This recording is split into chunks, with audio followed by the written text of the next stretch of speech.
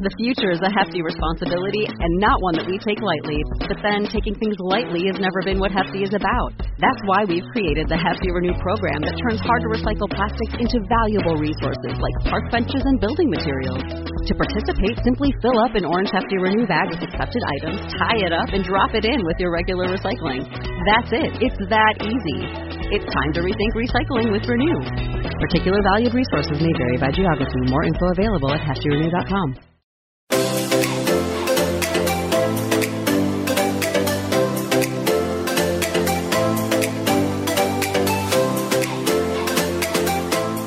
Welcome to Nobody Told Me. I'm Laura Owens. And I'm Jan Black. Did you know your brain consumes about 20% of the calories you eat each day? On this episode, we're going to find out how the foods you eat impact your mental health. And joining us is Dr. Drew Ramsey, a nutritional psychiatrist and an assistant clinical professor of psychiatry at Columbia University. Dr. Ramsey is the founder of the Brain Food Clinic in New York City and the author of several books, the latest of which is called Eat to Beat Depression and Anxiety. Nourish your way to better mental health in 6 weeks. Dr. Ramsey, thank you so very much for joining us. Thank you. It's great to be here with you both. There are so many questions we have for you. I almost don't know where to start, but I think a good place is if you could tell us what nutritional psychiatry is. Nutritional psychiatry is a new field in mental health that looks at the relationship between what we eat and our overall brain health and mental health. And the goal of nutritional psychiatry is to use food and nutrition to help everyone optimize their brain function and also to treat and prevent mental health conditions like depression and anxiety. I'm guessing that most people don't come to you as a first resource because I have been seen by a psychiatrist for years for depression and I hadn't heard of nutritional psychiatry. So what typically brings them? Is it that they've tried pills and they feel like they want to try something else because they're not working? Well, and thank you for being open about your own mental health. For one, I'm a general psychiatrist. That's how I got into this. And so oftentimes people come to see us for the general mental health concerns, anxiety, depression. We do a lot of psychotherapy, a lot of work with trauma and sexual health in our clinic as well. So what happens, though, is when we approach all of those concerns, all mental health concerns, we want to look at some of a treatment through the lens of nutrition, of understanding what do our patients and clients consume, how do they think about food, and how do they think about their personal psychology of nourishment and self-care. And food is such a big piece of that and such a great, in some ways, metric of that, whether we feel overwhelmed and out of control or guilty and shameful when we eat, or when we feel really confident and organized and that we are really nourishing our health and our mental health. So nutritional psychiatry really try and help people get into that stance. Is it generally true that what's good for the body is good for the brain as far as food is concerned? Well, it's generally true because the brain is the most important part of the body. And so, our separation of those two entities of mind and body and brain and body really has done a kind of disservice to our health where, even though we know what we eat affects how we feel, when I talk to people about how their food affects their mental health, i.e. how they feel, it's very surprising. Or that certain foods really cause to your brain to shrink faster as you age, whereas other foods seem to preserve your brain as it ages. And I know which of those diets I want to be on. I want to take care of my brain because it's the best asset that all of us have, and it really deserves much more care. Why do we tend to go for foods that are high in fat and sodium and sugar when we're stressed, even though those are the worst for us? You would think that the brain would naturally want to go for something that it knows would make it feel better. Mm-hmm. Well, when your brain gets stressed and the alarms go off, remember, it's been evolving for tens of thousands, hundreds of thousands of years. Modern food has been around for 100. And so oftentimes in the past, when we were stressed, that stress was that we were hungry, or that stress was, we were about to maybe fight a battle or have to, flee our village and run for our lives. And so we naturally would be drawn towards safe calories. That's what sweet has always meant to the human brain. If it's sweet, it's safe. And then fat, because fat, per bite, fat just gets you more fuel than anything else. You get twice as many calories in a bite of fat as you do a bite of carbohydrate. And so that's one of the reasons that we crave those foods when we're stressed. Another reason is that we've really been pushed and kind of marketed the idea that what we should do when we're stressed is eat some delicious chocolate cake. And that we have all kinds of ways that's been packaged for us, and all sorts of flavors. If chocolate cake isn't your thing, there's something that is. Maybe it's only 100 calories of some delicious frozen bite of something. But the idea that we can comfort ourselves with food has really been, it's both something that's in our genes and physiological, but also something that food marketers have really capitalized on. There's also, I would say, as a psychiatrist, there's the primitivity of the response. That when we think about how we grow and evolve, what we hope for example, in a psychotherapy, is that we begin to use more mature defenses. That it's not that, oh man, I'm upset, now I've got to have a bowl of pasta or a drink or a cigarette, right? That we say, wow, now I'm upset, I'm going to sit with that feeling for a second. I'm going to understand it. I'm going to use my various tools, whether that's breathing or exercise or primal scream therapy, whatever it is, to deal with that feeling. So I don't have to just have this automaticity of this, kind of biological urge take over my life. We mentioned that the title of your book is Eat to Beat Depression and Anxiety, Nourish Your Way to Better Mental Health in 6 weeks. So tell us a little bit about the program that you advise for people if they are trying to find a way to have what they eat improve their mental health. Well, thank you so much for mentioning the book again. And I really hope it's an important resource for people. When we work with individuals in our clinic, we take a very detailed history and understand a lot about them as eaters, as well as their mental health. And obviously in a book, we can't quite do that as well, but we can approximate it. And we've tried to break down that process for people, both how we think about you as an eater. There's a chapter 6, Eater Heal Thyself, which really asks people to step back or at least examine where their food values came from. I meet so many eaters who are eating a paleo diet or trying keto, or they're vegan and plant-based now. And the reasoning behind it is really quite intriguing often in terms of what motivates us, where we're influenced, where our ideas come from, how science is valued in our opinions. So the plan in nutritional psychiatry in general works via food categories. So instead of just emphasizing, gosh, you've got to eat wild salmon and blueberries and kale, those foods that we all kind of think are brain foods, we try to emphasize understanding your relationship with the food category. So the 6-week plan walks people through 5 categories. And then the last week of the plan is more about your stance within your food community and trying to help people make some initial steps to improve that. An example of a food category is something like leafy greens or seafood. And the idea is to really try and understand what are the brain benefits and mental health benefits of that food category. So for seafood, it's the long-chain omega-3 fats, all of the B12 you find, all of the great complete protein. Also, seafood is really the protein source, if done right, that has the least environmental impact. Another example is nuts and beans. Great category, really inexpensive, high nutrient density.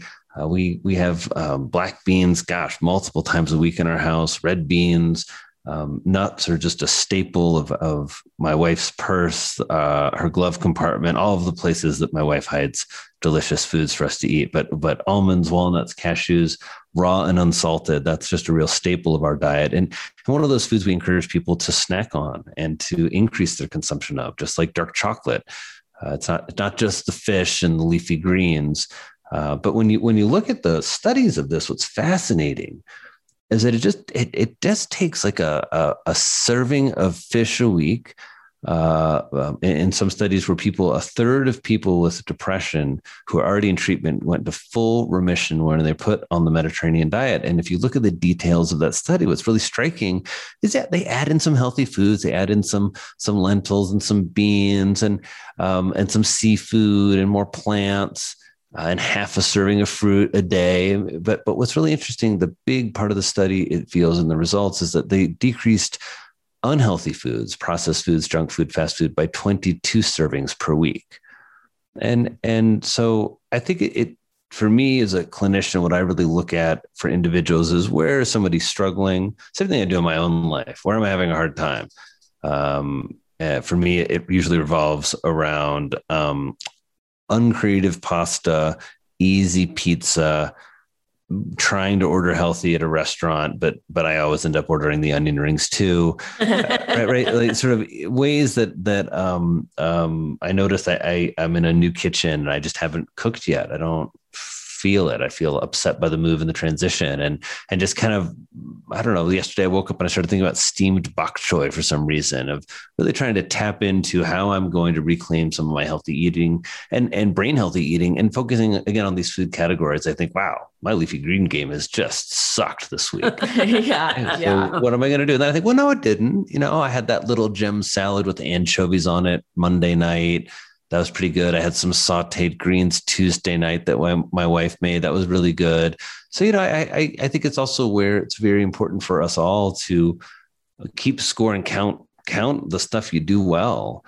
Even if it's just that, you're not eating the healthiest food, but you're doing a better job keeping on schedule, eating regularly, so you're not bottoming out and getting hungry, or you're trying to eat less in the morning and really dealing with hunger better. Whatever it is that you're succeeding at, it's really important to celebrate that. I find that doesn't get emphasized enough, right? We're always so focused on what we need to do better and what new thing we should learn about. And that's great. I love self-improvement, but there's also the importance of just really noting and having gratitude towards the power of yourself. We're glad you're part of our Nobody Told Me family of listeners, and we have a special offer for you from our sponsor, Ritual, who you may have heard us talk about before. We've been big fans of Ritual's essential multivitamins and essential protein products for many reasons. We really appreciate that with Ritual's one-of-a-kind visible supply chain. You know the what, how, and why of every labeled ingredient. And we're excited to tell you about another great product from Ritual, Synbiotic Plus. It's my daily 3-in-1 clinically studied prebiotic, probiotic, and postbiotic designed to help support a balanced gut microbiome.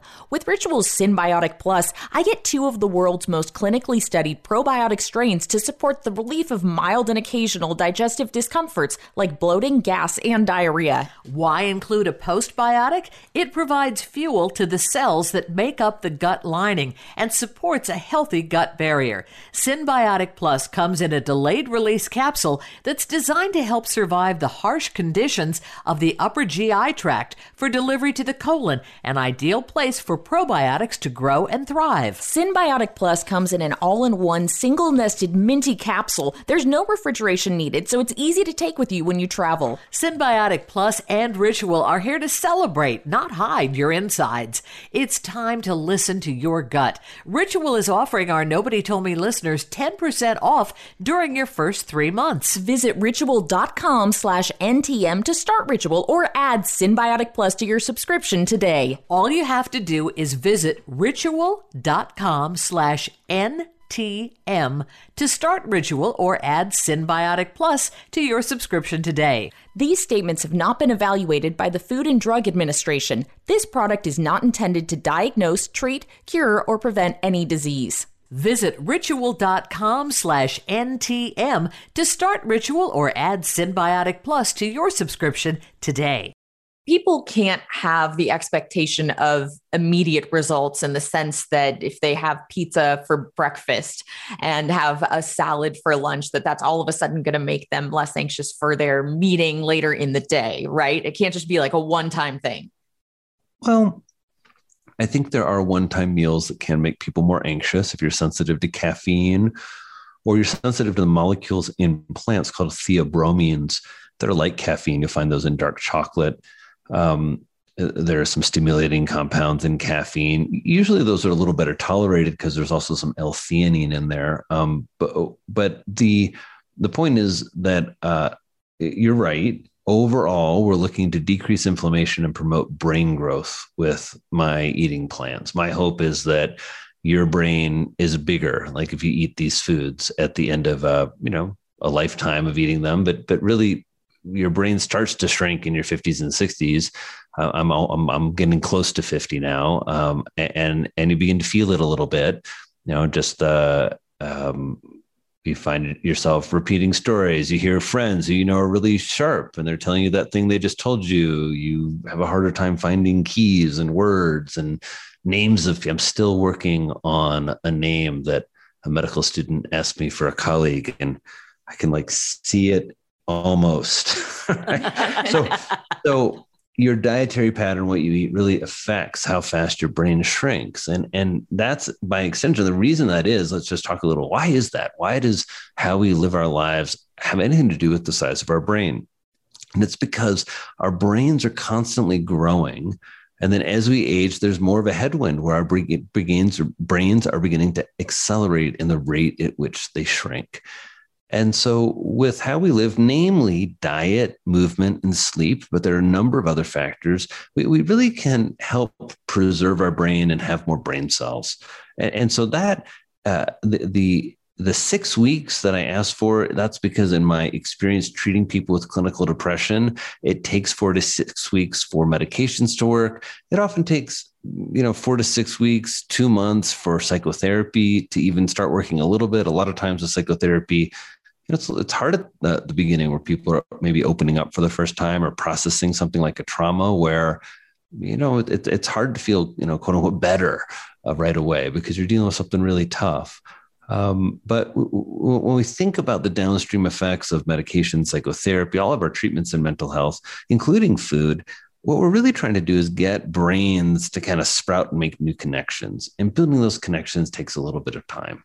So I think you see immediate effects that everybody listening today makes kind of pledge to themselves. They're instead of focusing and feeling guilty about all the bad stuff, they're going to try and minimize it. It still can be in there. I still eat ice cream. I had a piece of pizza last night. But you're going to really emphasize also including more of these food categories. My little rhyme is seafood, greens, nuts and beans, and a little dark chocolate. It doesn't have to be a little dark chocolate. You can eat the whole bar. That's fine with me. And incorporating more of those foods into your meal plan, your grocery cart. What happens? For some people, I find, especially people who've been in a state of what to do, confusion, not sure what the next step is, they begin to get a kind of little bit of a boost right away, where there's a sense of empowerment that they've transcended all of the strange marketing messages and weird ideas people have about food. And they've made a commitment to, these, I call them the power players in Eat to Beat Depression and Anxiety.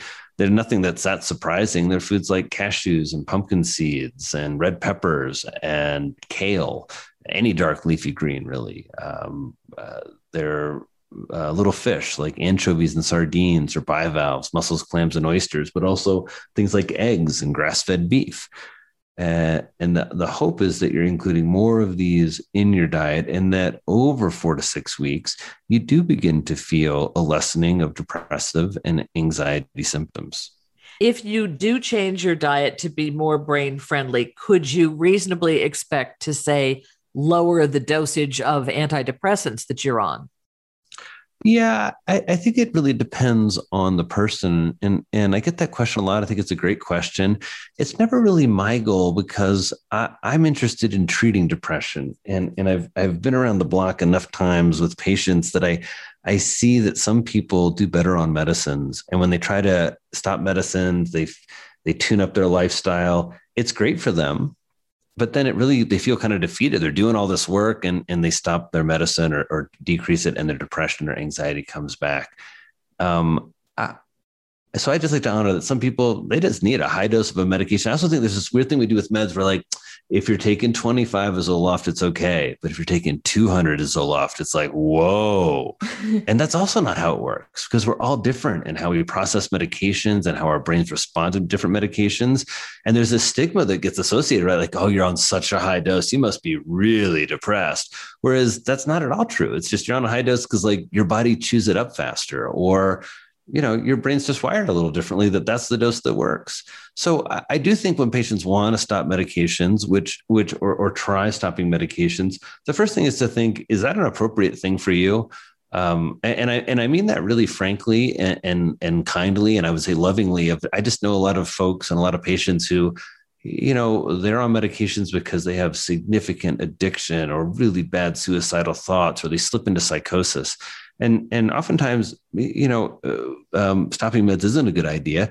If you've been on medications for a long time, so 25% of women over the age of 60 in America take an antidepressant. And I always like to say that that's all voluntary. And I like to believe that women over the age of 60, they know what the hell they're doing. And so I don't like to gaslight them like, oh gosh, they're all being taken advantage of and over medicated. It's like, I don't know.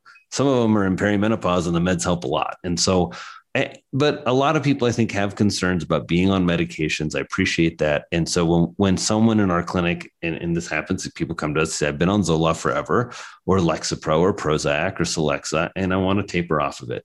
The thing that's new about that is we understand that serotonin withdrawal syndrome is something that affects more people than we thought and is really, really problematic for some folks. So we taper more slowly now. Mm-hmm. So really dropping by, not half your dose, but maybe a third of your dose, and just sitting there for a little while.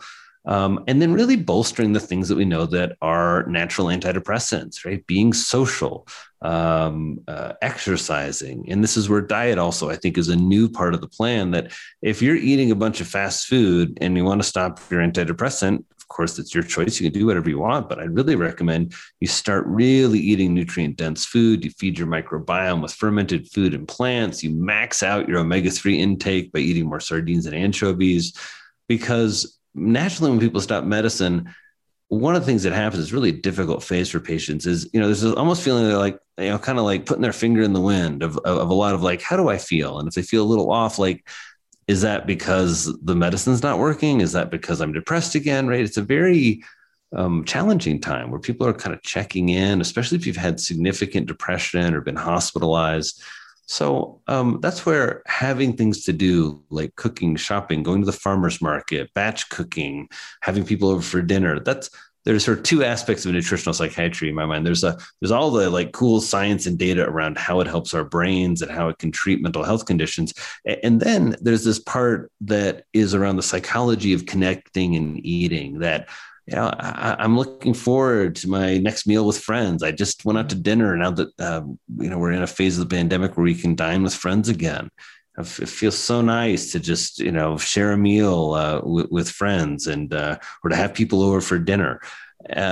Or if you're just, living alone, the difference in that feeling, I always have this when it's Sunday night, my fridge is full of my patch cooked veggies. My clothes are laid out for Monday. Right. I'm reading in bed with a cup of tea and it's 9 o'clock. And I'm really like, I'm nailing the self-care, right? Versus, it's Sunday night. It's like 11. I'm like binge watching with like some like crumbs on my chin and, right. Like a drink in my hand, and it's just, we all, I think we've all been in both of those. I hope most of us have been in both of those situations. Right. It just, so to get back to your question in terms of stopping medications, right? That there's just, there's a hope I have that we better equip people with this information, because I appreciate lots of people want to do that. And I really believe as a physician, we need to do a much better job in appreciating and respecting patient autonomy. I'm not here to tell you what to do. I'm here to be your partner as you figure out what to do based on the evidence I can provide you with and the clinical experience I have, but also with your preferences and your values. And that's different for everybody. let's say you're somebody listening to the show who hears what you're saying and says, I could really up my intake of omega-3s, for example, but I don't like fish. Can they go and get a supplement? Can they get krill oil or fish oil? And is that the same for them as it would be if they got it through their foods? You can do those things. I don't think it's the same. Let me tell you the story of a little Indiana farm boy named Drew Ramsey who never ate any seafood.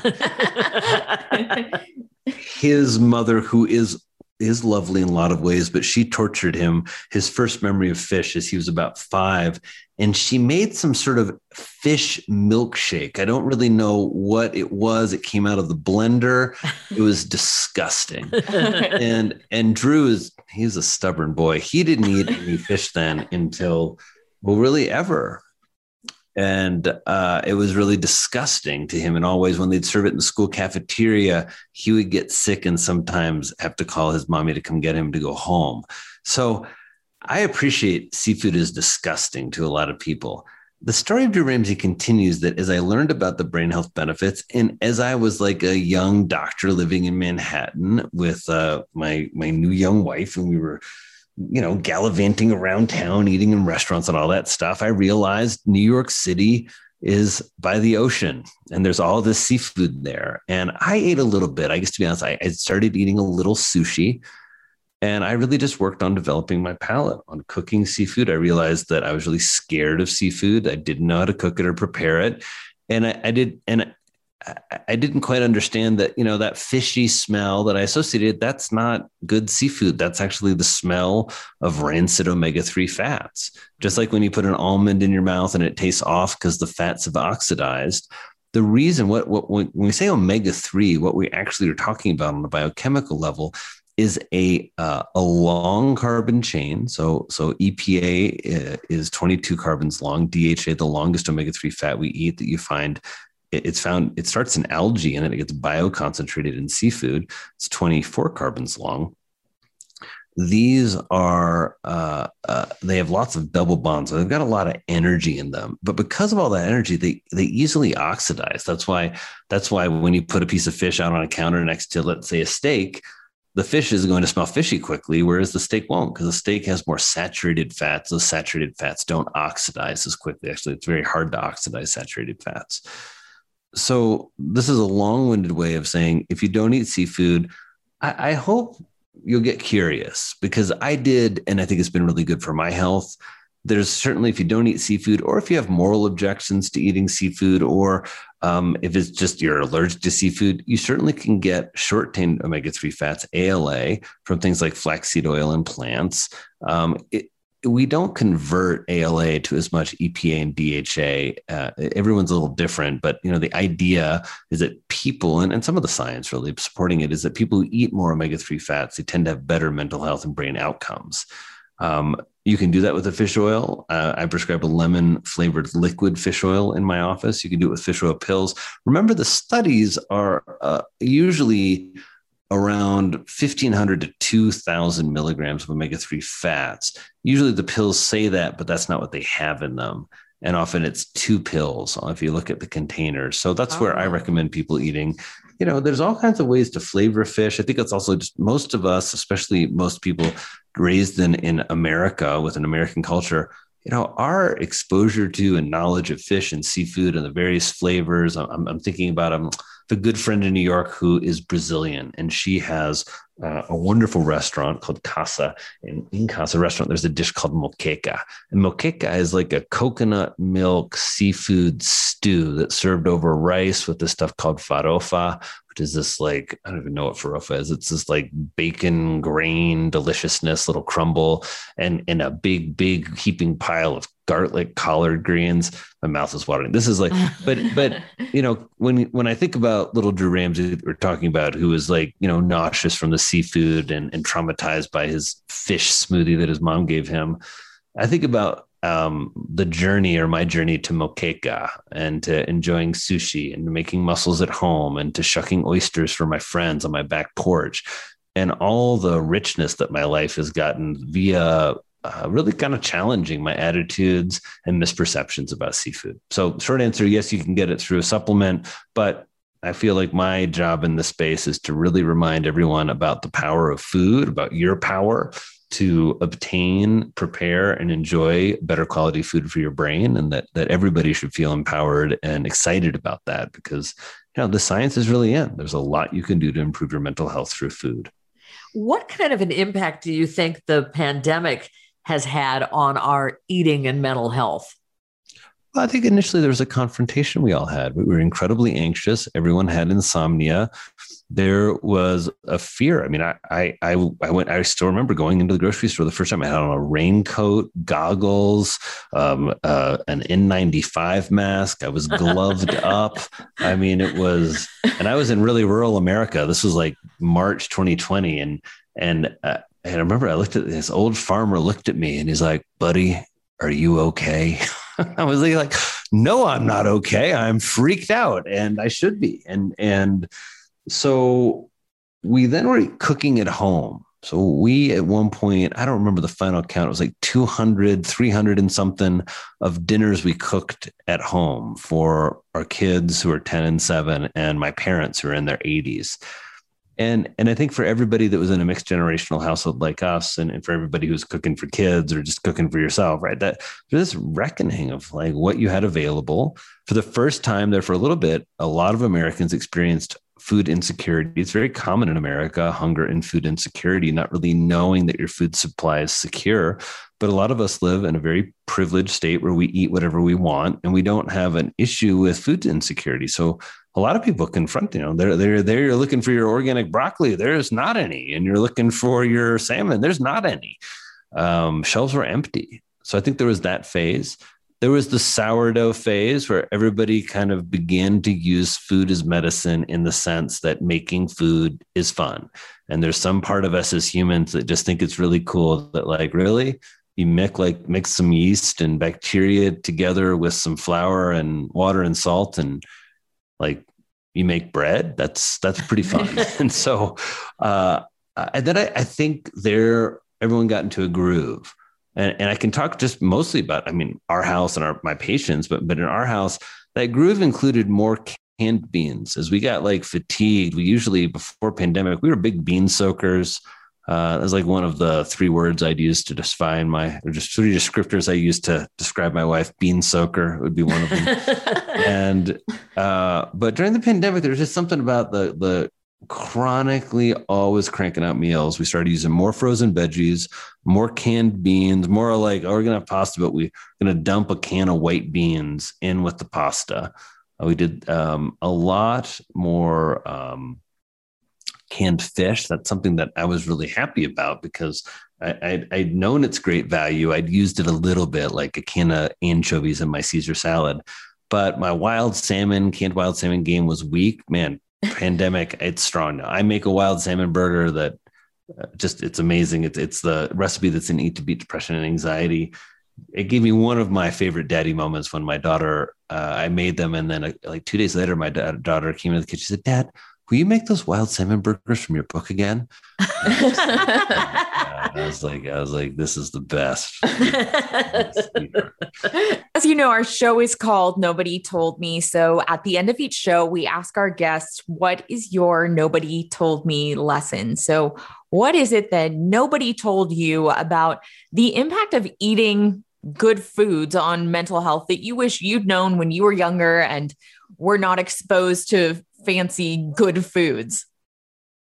That my food played a powerful part in my mental health, and that especially in periods of my life when I've really been struggling with anxiety or with depression, I think as I look back, I got a lot of advice, even from like some counselors, like school counselors. I was having a hard time focusing. I was having a hard time staying awake in class in the afternoons.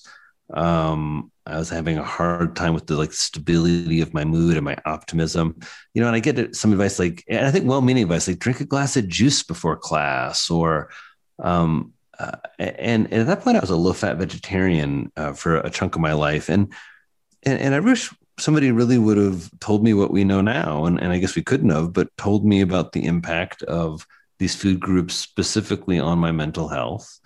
And specifically the foods that really can make a difference over time. I think that would have really I know that's made a big impact in my adult life. I wonder how it would have affected me more as an adolescent. Not that I ate horribly, but I think there was a lot I could have done better.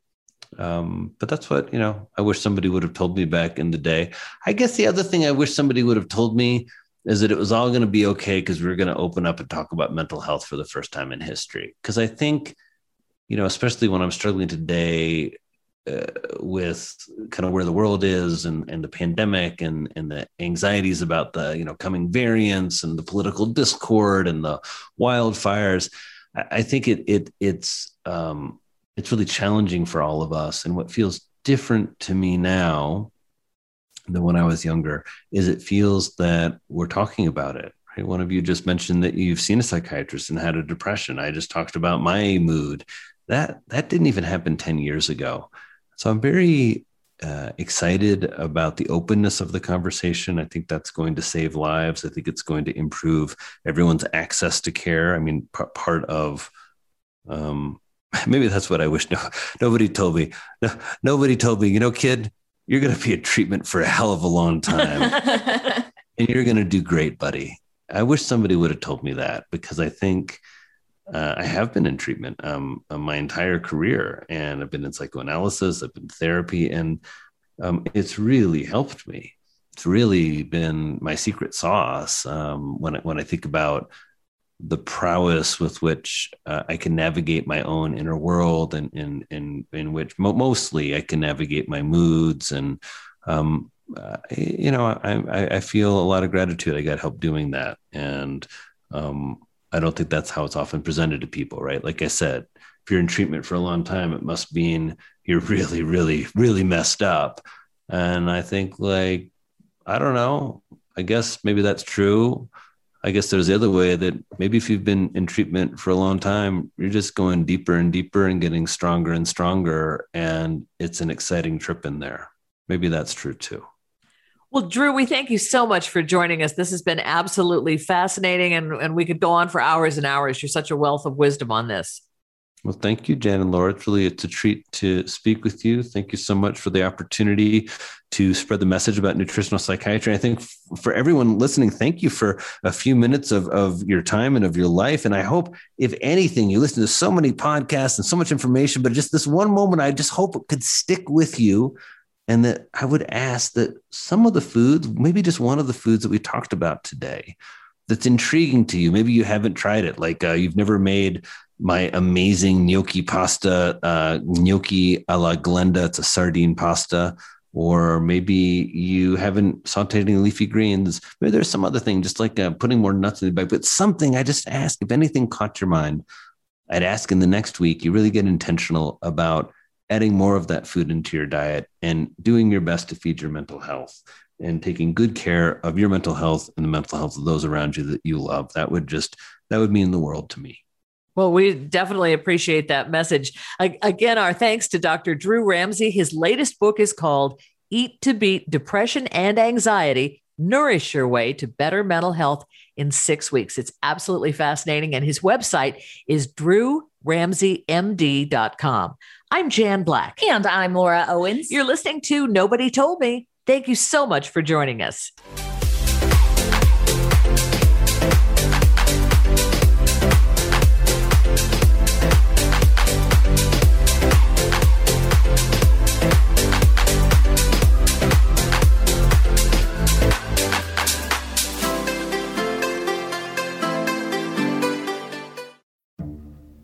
When you stay at a Vrbo, you always get the whole home.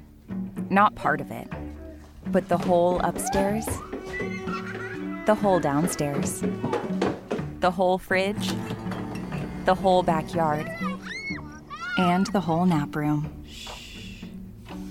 Because is it really a vacation home if you have to share it with a host? Only whole vacation homes. Always all yours. Book on the Vrbo app.